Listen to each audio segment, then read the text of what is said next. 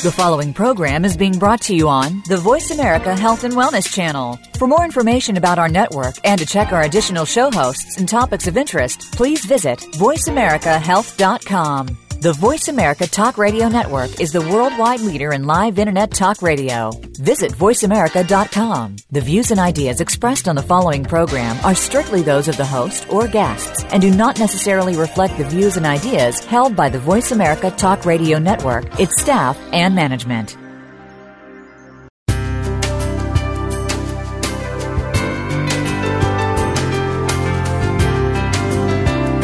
Good afternoon and welcome to Frankly Speaking About Cancer with the Cancer Support Community. Your host is Kim Thibaldo, President and CEO of the Cancer Support Community. This hour is designed to inspire, inform, and to help you live better with cancer. Now, here's your host, Kim Thibaldo.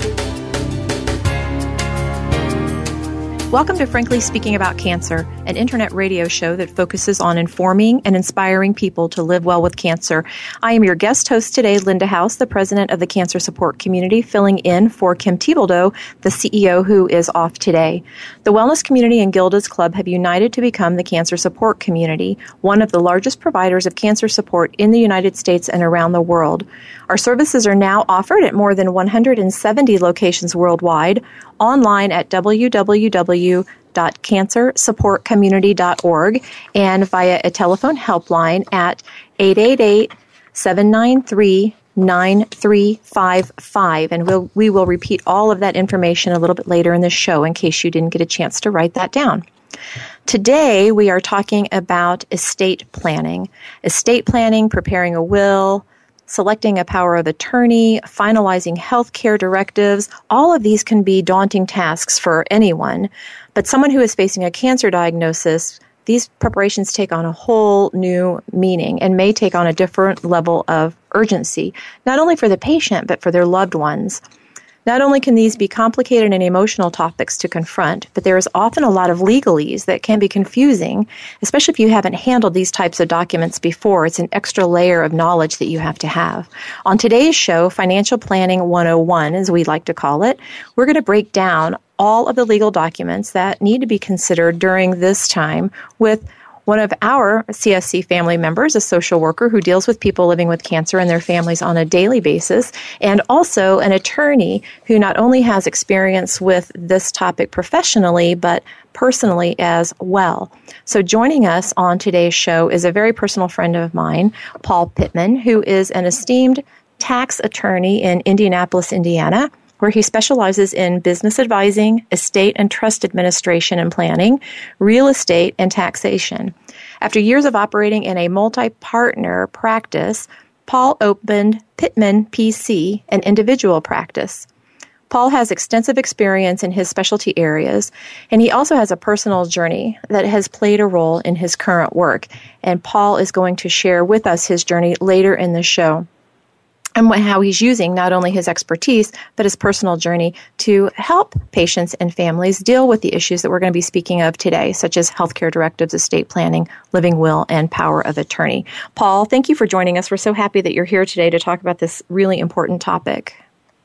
Thank you. Appreciate you having me on the show.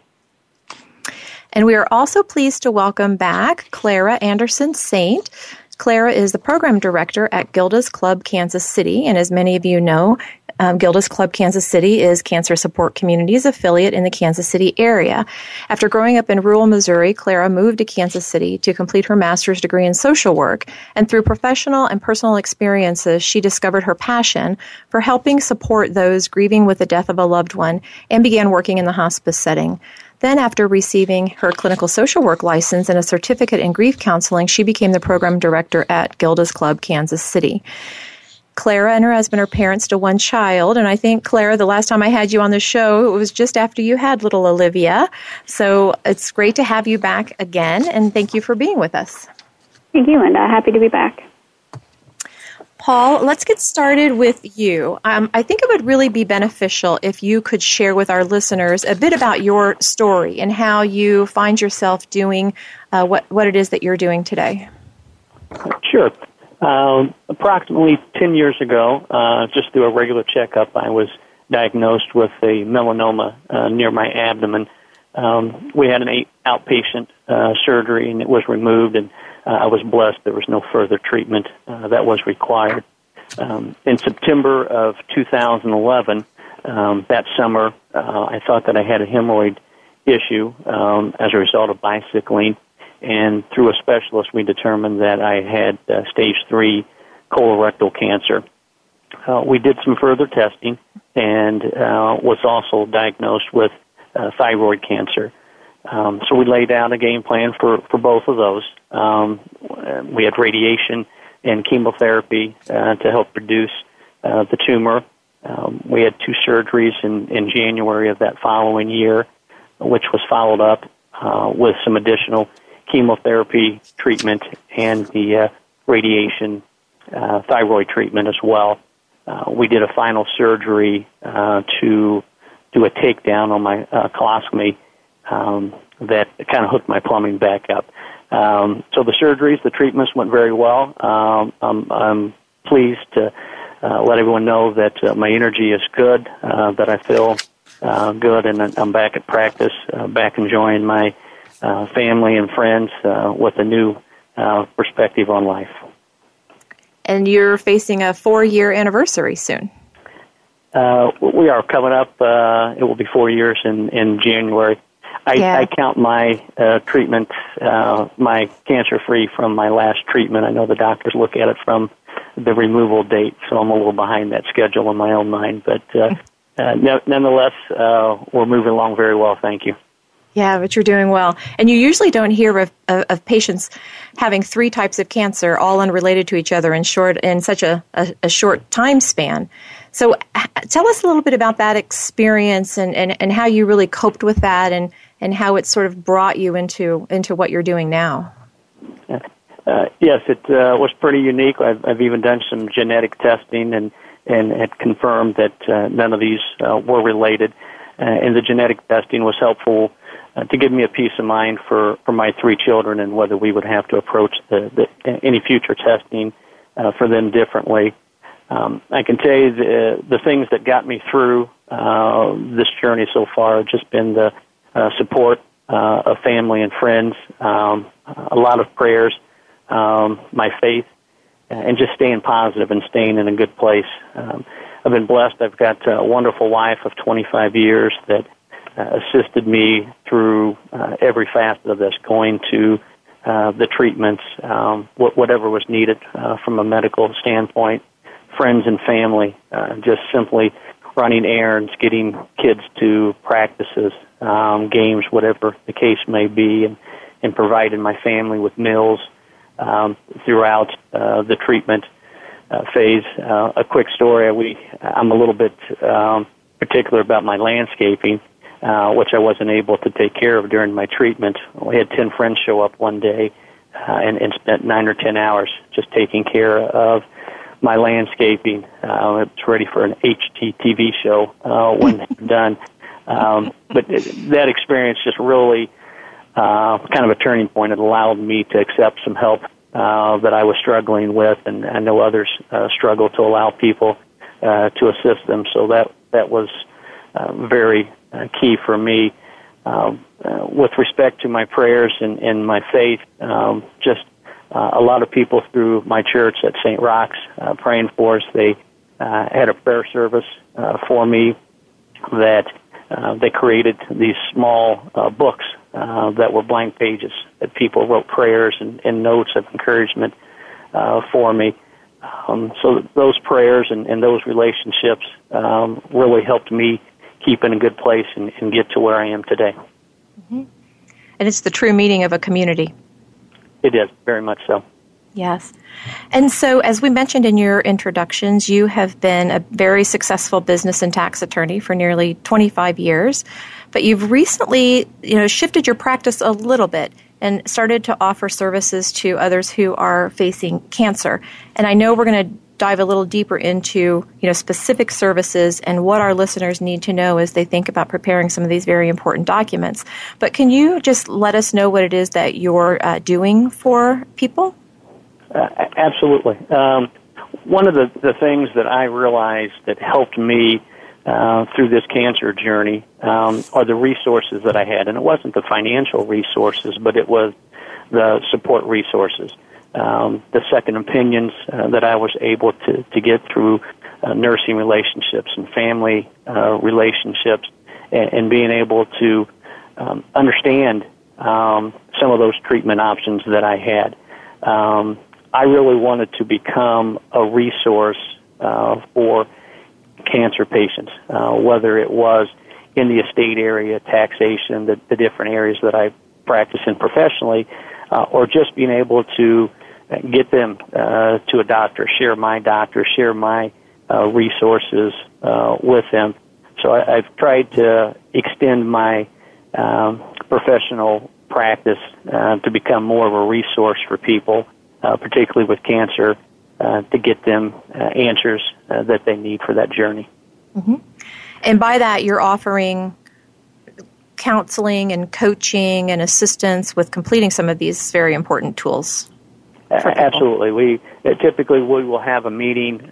Sometimes I have to do it by phone, depending on the health of the patients. But we're doing this work on a pro bono basis and sharing these resources to allow people to have access to the resources that financially may not be able to do that, whether it's doing the referral or actually preparing some of the professional service and just doing that on a pro bono basis. Mm-hmm. That's remarkable. And we often hear cancer survivors say that it's really important for them to give back to others. Or, in your quick story, it seems like you're helping to pay it forward a little bit, or to help others in the same way that your friends manicured your lawn for you, which was really important to you. And I just wondered if that was a bit of an inspiration to help you tip into this decision. It was. I've been blessed through my upbringing. Charity has been something that has been made important to myself, and it's important for my family. But it's typically been along the lines of food issues or poverty issues. My cancer experience has certainly focused my time and energy more on cancer patients and the challenges that they have.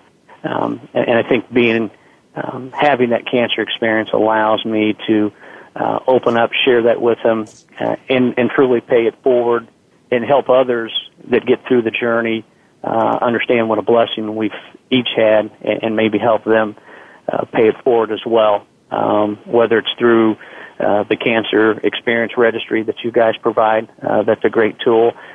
Any way that we can find to pay it forward, we certainly try to. Mm-hmm. And what was the reaction of your coworkers or your family and friends to your new, found work?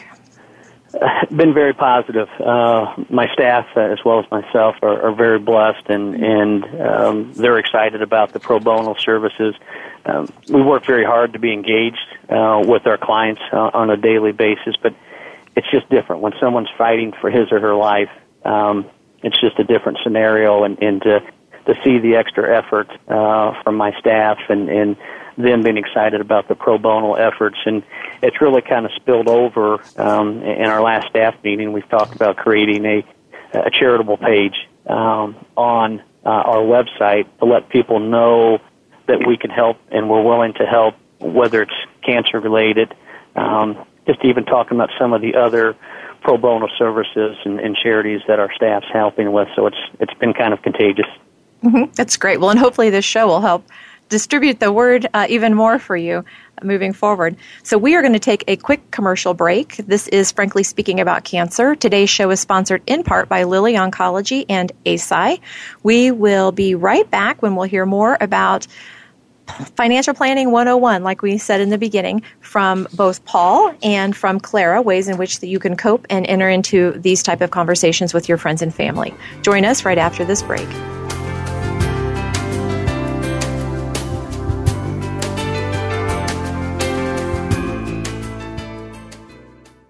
Effective cancer treatment requires more than just medication or surgery. For the country's 12 million cancer survivors and their loved ones, the social and emotional challenges of adapting to life with cancer are ongoing. How to handle coworkers' questions, how to get comfortable with new physical realities, how to reassure worried family members, or explain to friends your priorities have changed. The Cancer Support Community is ready to help by providing free counseling, education, and hope for survivors and their caregivers. Whether online or at over 100 locations around the world, the Cancer Support Community is ready to offer the support you need to live a better life with cancer. For more information on support groups, publications, nutrition, exercise programs, and more, call 1-888-793-9355 or visit us online at www.cancersupportcommunity.org. That's cancersupportcommunity.org. The Cancer Support Community, a global network of education and hope. People living with breast cancer often find it difficult to ask for help, and many of the people in their lives want to help but don't know how. During National Breast Cancer Awareness Month, Cancer Support Community is proud to support Meal Train, sponsored by Magnolia, which utilizes mealtrain.com, a free shared online calendar to streamline the process of giving and receiving meals for families coping with breast cancer. Help us reach our goal of 1,000 new breast cancer-specific meal trains this October. To learn more, visit mealtrain.com/MMT and enter the code MagnoliaB, or visit us at cancersupportcommunity.org. Your life, your health, your network. You're listening to Voice America Health and Wellness.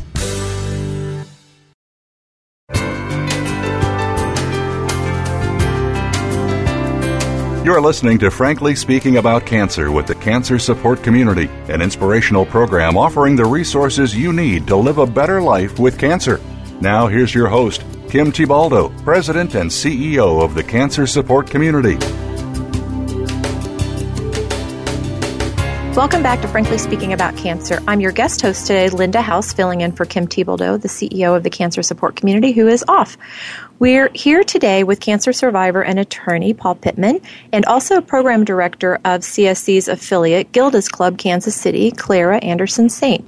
We've been talking to Paul about his particular cancer experience and how both his cancer experience and his skill set in his work life have led him to offering a number of his services to other patients with cancer and their families free of charge. In this segment, I want to just dive into a little bit of the emotional side of financial planning and what it means to patients, what it means to their families, how best to start to engage in some of these conversations. And then into the third segment, maybe the end of this segment, really get into some of the nuts and bolts of what do the forms mean, how do you fill them out, how do you go about seeking assistance, those sort of things. So, Paul, I wanted to just wrap up with you before we move to Clara. In the last segment, we talked about the services that you're offering, kind of broadly. And, can you just give us a little bit more insight into these particular services and why they are so important for people who have cancer and their families? Yes. The first and primary service that I provide is the estate planning, to be able to specify the roles of the caregivers and the people that will be involved in your estate plan, whether there's a terminal illness or not. It's very important to get those people involved and to understand what their roles and expectations are. I also spend time discussing POST, which is the physician's order scope of treatment, to address the care for people, and I know we'll talk a little bit more detail about that later. Taxation, a lot of people don't think of taxation related to an illness, but it's very important because if there are tax effects about how medical treatment is paid for, and how is that financed? Is it financed from retirement accounts? Is it financed from lines of credits, savings accounts? So the taxation and financing play a big role in helping people get through this cancer journey. So I spend time with them trying to walk them through those aspects of it as well. Mm-hmm. And so, Clara, let's bring you into this conversation now. So when you really talk about the emotional side of planning, and we heard, Paul go into some of the services that he provides, it can be overwhelming. Just the terminology can be overwhelming, especially when you layer it into the new terminology of a cancer diagnosis. And I also know that even when we offer in our affiliates support groups on financial planning, or resourcing, that sort of thing, that people sort of shy away from that. So can you talk a little bit about, the resistance that patients might feel about planning their estates, or what do you experience and how you might overcome some of those concerns? Sure. Bringing up all of these topics, like you mentioned, there's some resistance, and it just brings up lots of emotion.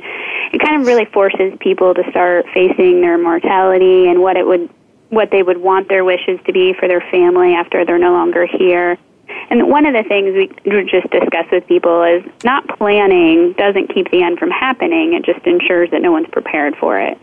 So although this is pretty emotional, starting that process, or at very least the very basic conversation, will go a long way to assist all the family members in preparing all their particulars. And death, even expected ones, is not something that we're ever truly emotionally prepared for, but it does help the grief process having some logistics and estate decisions already made, so that's not something they're trying to do in the middle of all of the grief. But I think, like you mentioned, the most common resistance is really just that fear in terms of having this conversation. So finding a place, or like Paul's service of receiving support and guidance in the process, I think, is the most essential. Mm-hmm. Well, and Paul, I thought I heard you say that this is really important for people, whether their cancer is curable or not, that they should be thinking about long-range planning, regardless of that particular scenario. And that's correct. To be able to address the estate planning aspect and get some of this stress off of your plate is very helpful. I find that because of my cancer experience, that I'm able to have open conversations with some of these clients, and they feel a little bit more at ease with me. I usually start off and kid them about us being in the cancer club together, that we certainly don't invite anybody to be there, but once you're in, you're in. And it lets their defenses down and puts them at ease, and we can kind of talk through my experience where it's appropriate when I feel like they're having trouble opening up and communicating with me, and I'll share as much of my experiences as I think is helpful to them. But it really lets us get into the estate planning process and the other aspects of it because of my relationship with them. Mm-hmm. Well, and it's so important. We just saw a study that was released at the end of last week from a group doing some work on financial toxicity in Texas, where patients are saying that they feel more they feel more distressed about their financial situation than they do about their health situation. So, the more that we see those kind of studies come out, the more important that this work really, really becomes. And so I'm wondering, Clara, could you just share with us maybe some of the elements of these financial discussions that your patients and families have been most appreciative of, or that have been most helpful to them? Yeah, I think, again, it's just, having that safe place to get their questions answered or their fears explored. It's a very delicate conversation, and like you mentioned, there's all these logistics that people aren't even aware that they need to decide. Like Paul's going to go into more detail about the actual documents, but sometimes people aren't even sure what it is that they need in terms of preparing their finances or even their end-of-life decisions. So we kind of just really try to inform them as much as possible, but give them that safe place to just ask those questions and explore what it is that they need answers to. Mm-hmm. And Paul, have you found that the ability to relate to you as a cancer survivor has been one of the most beneficial pieces so far, or is there something else that people have really appreciated in the dialogue you've had with them? It certainly helps being a cancer survivor, or working to be a cancer survivor, as I say to myself every day. But it does put them at ease. It does allow us to have good conversations. As Claire was saying, a lot of times we have to lay out to them questions that need to be answered. They don't understand the questions, particularly when you're overwhelmed and it's early on in a diagnosis, to be able to walk them through things that they need to think about, and to let them know that once we get this done, the stress that's going to be relieved from them. I mean, even my quote-unquote healthy clients are so thankful to have this estate planning work completed, and the caregivers as well, to be able to do this for someone that's facing cancer, certainly a stress reliever. Mm-hmm. And Clara, can you speak a little bit about the families? And there are different family dynamics, regardless of whether you're well, healthy, married, not married. So when you think about moving into this particular space of estate planning and finances, are there any sort of helpful hints or things that we should avoid or we should think about if we're thinking about starting to engage in this level of conversation with our families? Well, I think it's just being aware of the dynamics that exist in your own family. I've heard many stories of, a strange family member or someone who lived out of the area, a distant member who swooped in at the end to kind of find out where the money fell. And each family might have that story or at least their own dynamics. So if you start to think about your family and start to prepare for what it will be like afterwards, what is it that you need to decide on and how is it best to inform your family of your plan. And, it's just that conversation of being as open and as honest. And, I think it's the surprises that create the most charged situation. So even if it's, a general conversation, just giving everyone a heads up, I think is the best place to start. Mm-hmm. And is it easy for some to lean on a third party to help with that conversation? Sure. I think there's that instinctive emotional protection over each other. And, you want to be able to leave everyone in a good financial position, but that just might not be where you're at. It might not be the means. You might not have that. So having someone else help decide what it is exactly that you can do to help your family, or are there other things that you could decide ahead of time that might help in the future?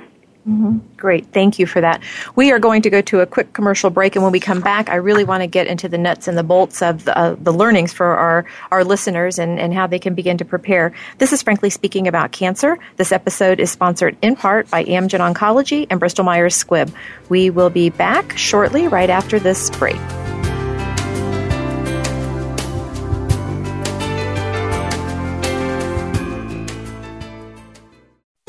Cancer.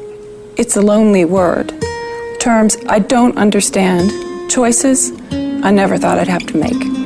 But there is hope and help. Support from cancer survivors. Links to research and clinical trials. Help with finances and access to care. All behind you at Breakaway from Cancer. Created by Amgen to empower cancer patients. The cancer support community is proud to be a partner of Breakaway from Cancer. Cancer Support Community is proud to be a partner of Magnolia Meals at Home, a new pilot program that aims to help patients by providing nourishing meals to households affected by breast cancer so loved ones can spend more quality time together. This program is currently available in and around 2 pilot cities, Andover, Massachusetts, and Woodcliff Lake, New Jersey. Participants will receive 1 delivery of meals every month for up to 6 months when enrolled in the program. Each delivery includes up to 7 meals designed to help meet the nutritional needs of people living with breast cancer and 10 meals for family members. This novel program is brought to you by the AZI Women's Oncology Program, Magnolia, Cancer Care, the Cancer Support Community, and Meals on Wheels Association of America. To find out if you or loved ones are eligible, visit online at www.magnoliamealsathome.com. or call 617-733-5848. Hi, I'm Nick Nicolaides, President and CEO of Morphotek, and we're delighted to be a sponsor of Cancer Support Community's Frankly Speaking About Cancer series. Morphotek and its parent company, AZI, are committed to human health care, and we recognize that patients and their families are the most important participants in the healthcare process. We salute our global advocacy partners who are devoted to improving the lives of people touched by cancer every day. Opinions, options, answers. You're listening to Voice America Health and Wellness.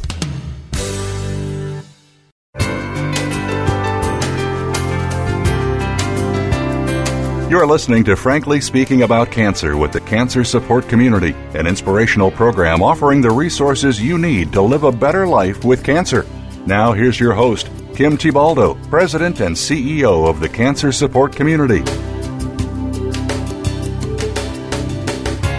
We're back with Frankly Speaking About Cancer, and I'm your guest host today, Linda House, the president of the Cancer Support Community, filling in today for Kim Thiboldeaux, the CEO, who is off today. We are joined by cancer survivor and attorney Paul Pittman and program director of Gilda's Club Kansas City, Clara Anderson Saint. We've been talking about the process of estate planning and other financial planning, and also sort of the emotional process of that as well. And for this next segment, as promised, we want to roll our sleeves up and get our hands dirty and really talk about the different documents that Paul has alluded to, and in particular, some of the things that you need to know about each of them and questions that you might want to ask as you are thinking about your own scenario around financial planning. And so, Paul, let's dig into some of the services that you've offered. And so far, you've given us a great sense of why we should, be aware of these, why we should be considering them, and why it's so important to have them prepared regardless of your health status in truth. Can you walk us through the process of estate planning first? What does it mean? What are the elements of it? Really, what do our listeners need to know, both as a patient and a caregiver, about estate planning? Sure. The estate planning process is very fact-sensitive, so it is different for each family. There are some basic documents that are pertinent to virtually every estate plan. The first being the power of attorney relating to the assistance of finances for an individual. We can set those power of attorneys up with different flexible options so that their powers could be delegated within a document. We can set up the timing as to when a power of attorney takes effect, whether it takes effect immediately.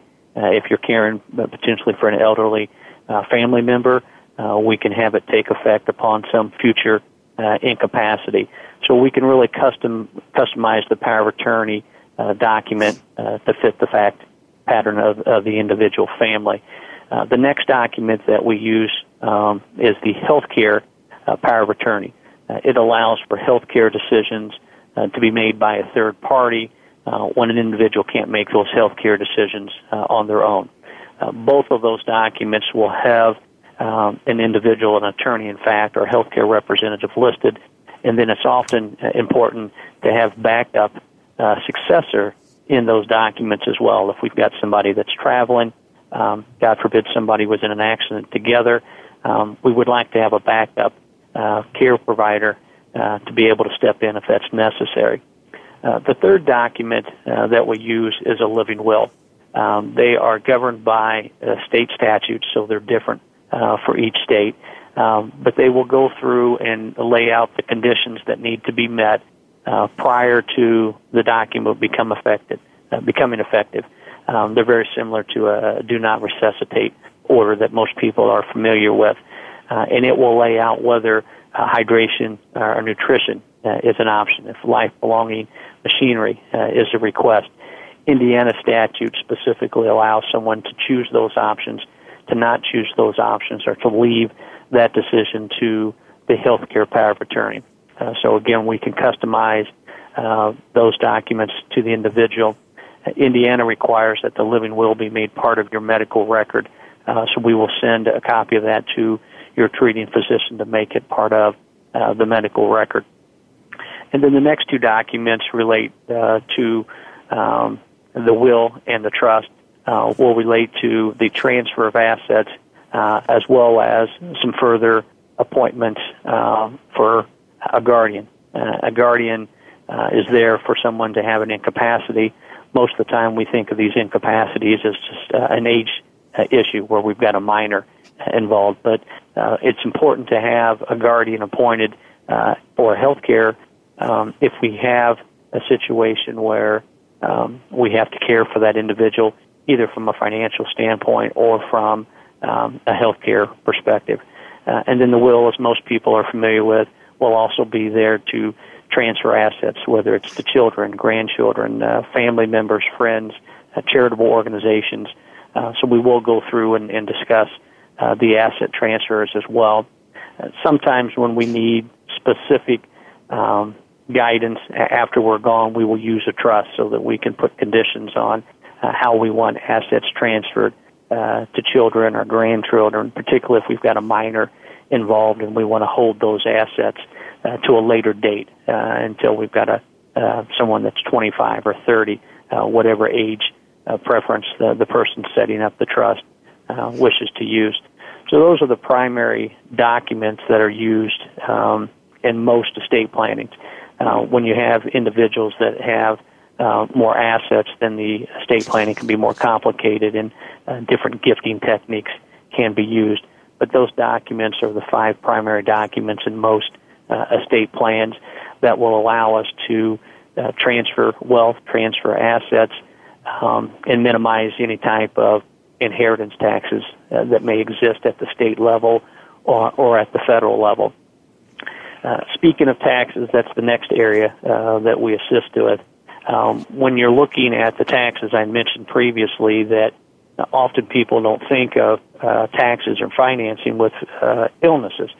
When we have health savings accounts available, or we're able to show clients how to utilize those, they're able to pay for some of these medical costs using pre-tax dollars. It will save them money and create additional money for this care. We'll look at insurance and what's deductible from an income tax perspective. We'll help them classify what kind of medical bills may be deductible, again, trying to reduce the tax impact of this illness and the financing concerns that you and Claire had spoke about previously. We will also get in and look at how are we going to finance this. If we use an IRA or some type of retirement vehicle, we may have to look to see if we've got an exception to avoid the tax. Or if there is going to be a tax liability, we'll have to determine how much we need to set aside and help them manage that cash flow when it comes to paying taxes. The last part of the financing that we spoke to is how do we pay for some of this care? Do we do it with assets that we have in savings accounts, checking accounts? That's not always sufficient. Sometimes we actually have to borrow money. We've helped clients go to the lender resources that we have and set up lines of credit. We've even helped some elderly clients set up reverse mortgages. Most of the time you have to be over 62 years of age to do a reverse mortgage, but it may be the way to get at equity in the home and use it to care for the medical needs that are there without creating some additional stress for the client. So those are the different areas that we sit down and try to help clients. We do some general consulting as well, but that's usually getting people to resources outside of the scope of what we do. We certainly don't try to advise in any type of medical capacity. We try to get them to people like Claire or treating physicians, if that may be the case, if it's outside the scope of what we do. Mm-hmm. So I'm going to ask you one question, and I'm intentionally stalling in case our listeners want to grab something to write with, although certainly the benefit of this show is that we have it on tape, so individuals can go back and listen to it over and over and over again. But I'm going to ask you one question while we're having people grab a pen, and then I'm going to go through each of these documents just quickly, one by one, so that people have time to really write them down and maybe jot a note about what they represent. So when you mentioned the trust, you talked specifically about arranging for care for a minor, so someone under the age of 18, essentially. Would that also be applicable if you were caring for an adult parent or maybe an adult child who would have special needs? Would that still be the same arrangement? Absolutely. The trust, many people fear the trust because they can become complicated and burdensome, but they allow for so many flexibilities. Typically, we will have a trustee in place that has some type of discretionary power. And most of the times that power is called a HIMSS standard: health, education, maintenance, and support. Those powers allow the trustee to have a lot of flexibility and to be able to care for the individual, whether it's an incapacitated adult, whether it's a child with special needs. Those trusts will work in that same capacity as it would for someone with a minor, giving the guardian discretionary powers to care for them. And then if you want, often we will put mandatory distribution ages out if we're not looking at an incapacity with an incompetent adult. Great, thank you for that. And what I'm going to do is I'm going to list what I thought I heard, the 5 documents, and if you can just give us a quick sentence of what each of those documents represents. I know that you've done this already, but I just want to make sure that we hammer these points. So the first one you mentioned is the power of attorney. Correct. The power of attorney allows for someone to step in and help manage the personal finances of an individual. The second one was a health care power of attorney. The health care power of attorney allows an individual to step in and make health care decisions when someone's unable to do that for themselves, to get second opinions, to move to a different hospital, a different physician. It gives you those abilities to gather information to help make health care decisions on behalf of someone. The third one, living will. The living will helps provide guidance to family and a treating physician that once a terminal condition is established in writing, whether an individual would want life-prolonging measures applied to his or her life. The fourth one is the will. I don't want to say the regular will, but a will. Yes, a last will and testament is often how it's referred to. The importance, again, is typically appointing a guardian to help with any type of incapacity that the person's will it is for, and then also to allow for the transfer of assets to friends, family, and charities. And the last one you said was a trust. Correct. The trust is a vehicle that is used to hold assets and to allow the trustee to disperse those assets based on the directions of the settlor, the person setting up the trust. And it can be used for health, education, maintenance, support, whatever criteria the individual setting the trust up chooses. And then I just wanted to repeat additional information that I thought was really important. You raised the point that individuals should raise other points of conversation with their attorney or their family, and those are around taxes, both in terms of using pre-tax dollars in a healthcare savings account to pay for care. Also, you mentioned that there may be items that could be deductible. So when they're doing their taxes at the end of the year, there might be medical-related expenses that could be deducted. And then also additional financial planning.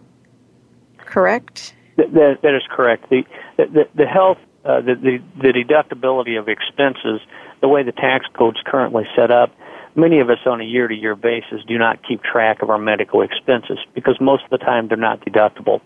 I always urge clients to keep track of those medical bills. We never know when we might have a major illness that comes up.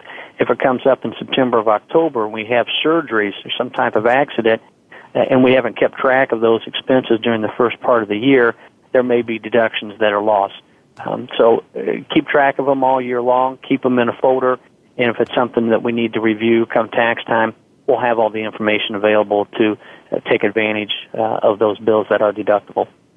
Great, thank you. And then I also heard you talk about alternative ways to pay for care, such as a reverse mortgage. And we have about 1 minute left before we go to break. I'm just wondering if you could just give us a snapshot into what is a reverse mortgage, just quickly. Yes, a reverse mortgage takes the equity of a home. If we've got a $100,000 home, the lender will loan typically about 80% of that. You receive all of those proceeds at one time, so you would have $80,000 in my example.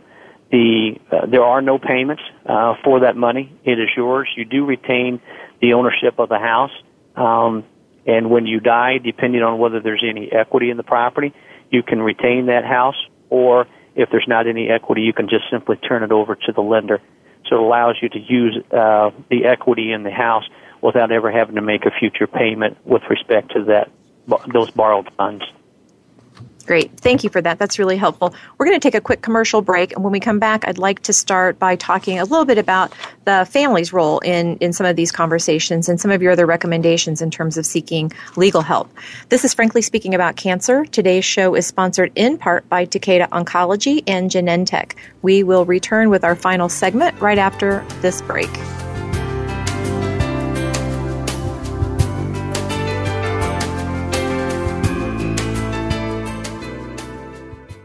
Effective cancer treatment requires more than just medication or surgery. For the country's 12 million cancer survivors and their loved ones, the social and emotional challenges of adapting to life with cancer are ongoing. How to handle coworkers' questions, how to get comfortable with new physical realities, how to reassure worried family members, or explain to friends your priorities have changed. The Cancer Support Community is ready to help by providing free counseling, education, and hope for survivors and their caregivers. Whether online or at over 100 locations around the world, the Cancer Support Community is ready to offer the support you need to live a better life with cancer. For more information on support groups, publications, nutrition, exercise programs, and more, call 1-888-793-9355 or visit us online at www.cancersupportcommunity.org. That's cancersupportcommunity.org. The Cancer Support Community, a global network of education and hope. Hi, I'm Nick Nicolaides, President and CEO of Morphotek, and we're delighted to be a sponsor of Cancer Support Community's Frankly Speaking About Cancer series. Morphotek and its parent company, Eisai, are committed to human health care, and we recognize that patients and their families are the most important participants in the healthcare process. We salute our global advocacy partners who are devoted to improving the lives of people touched by cancer every day. Cancer. It's a lonely word. Terms I don't understand. Choices I never thought I'd have to make. But there is hope and help. Support from cancer survivors. Links to research and clinical trials. Help with finances and access to care. All behind you at Breakaway from Cancer, created by Amgen to empower cancer patients. The Cancer Support Community is proud to be a partner of Breakaway from Cancer. Opinions, options, answers. You're listening to Voice America Health and Wellness.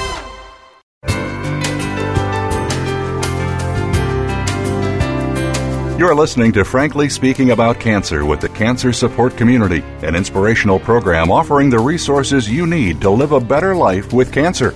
Now here's your host, Kim Tibaldo, President and CEO of the Cancer Support Community. Welcome back to Frankly Speaking About Cancer. I'm your guest host today, Linda House, the president of the Cancer Support Community, filling in for our CEO, Kim Tibaldo, who is off today.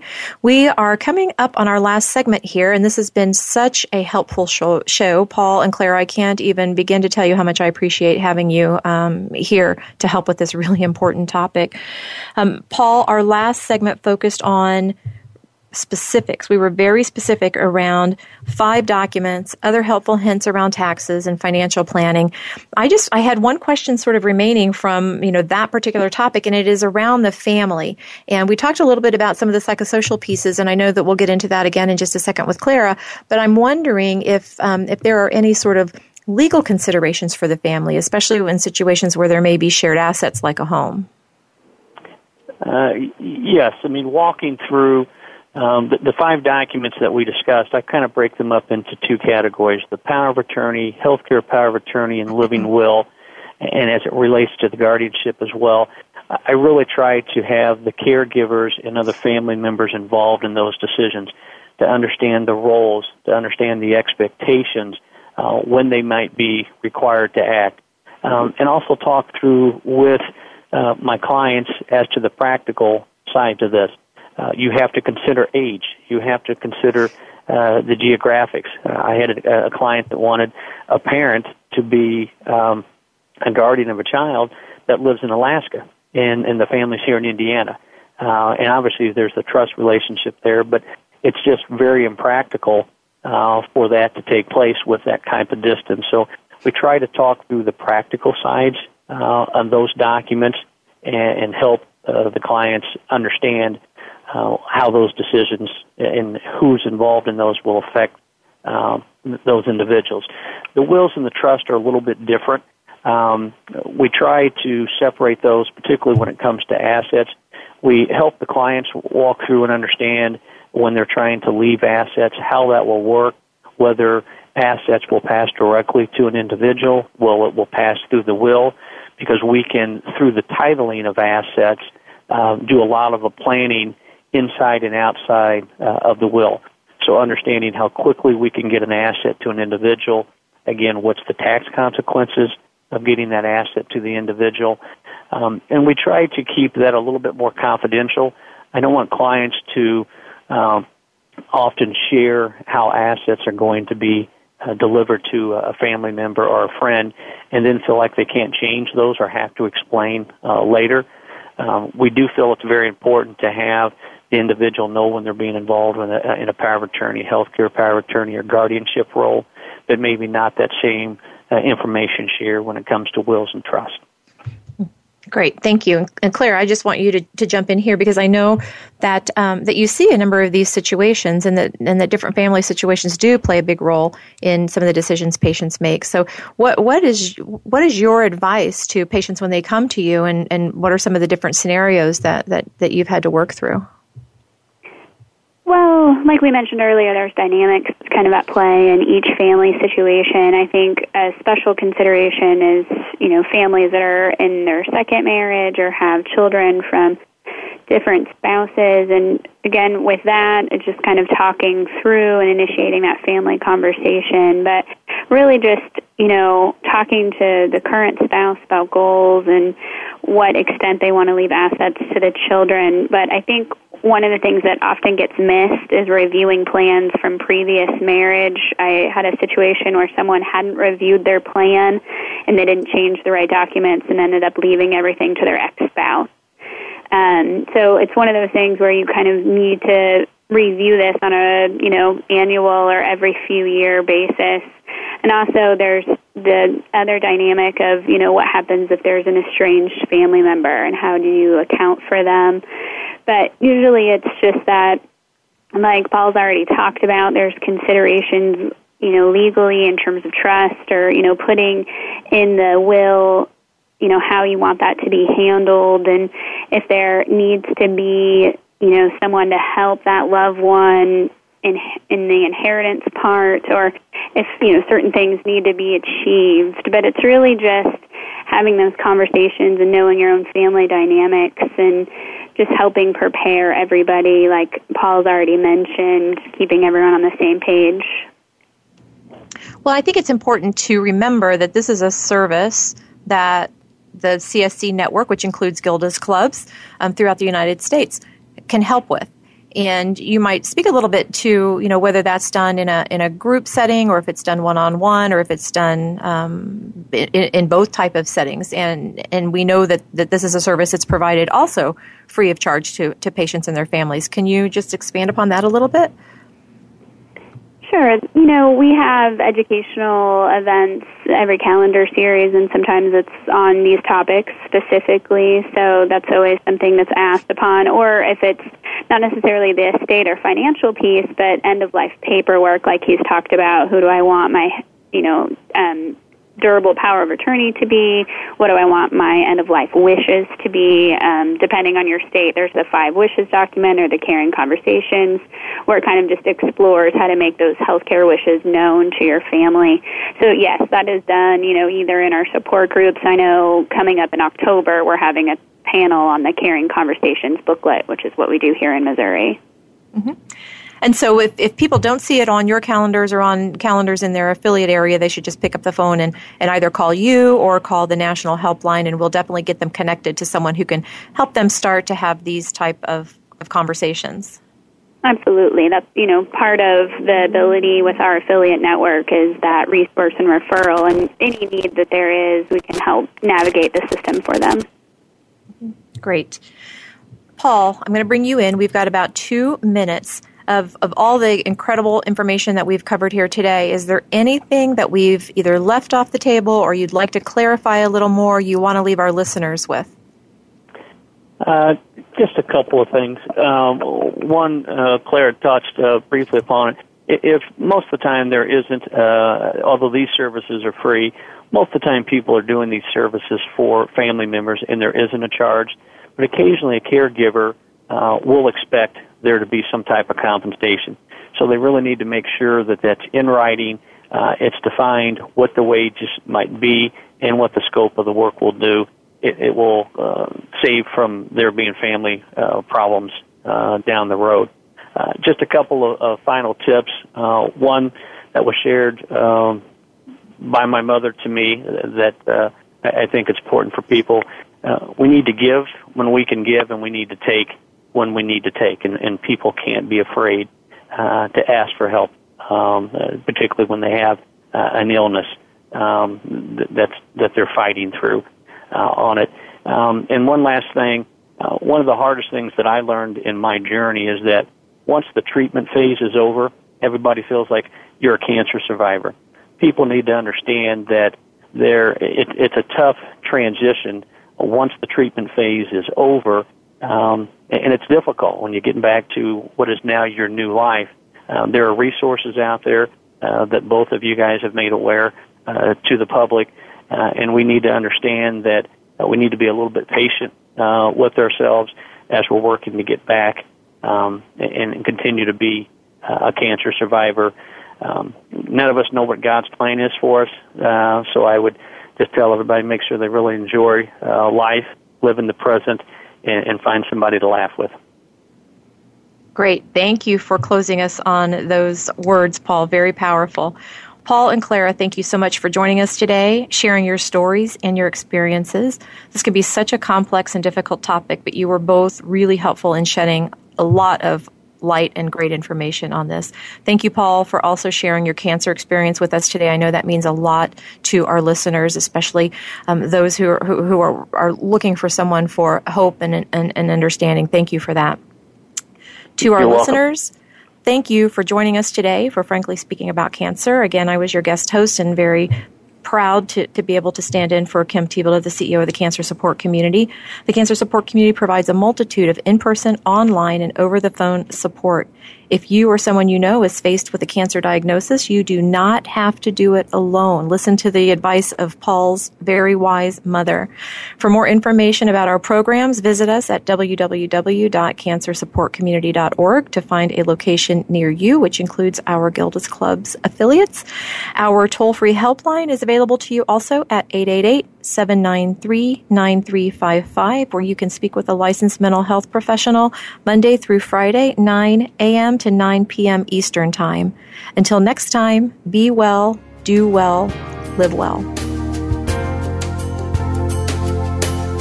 Thank you for joining us for Frankly Speaking About Cancer with your host, Kim Thibodeau. We're here for you every Tuesday afternoon at 1 p.m. Pacific Time and 4 p.m. Eastern Time on the Voice America Health and Wellness Network.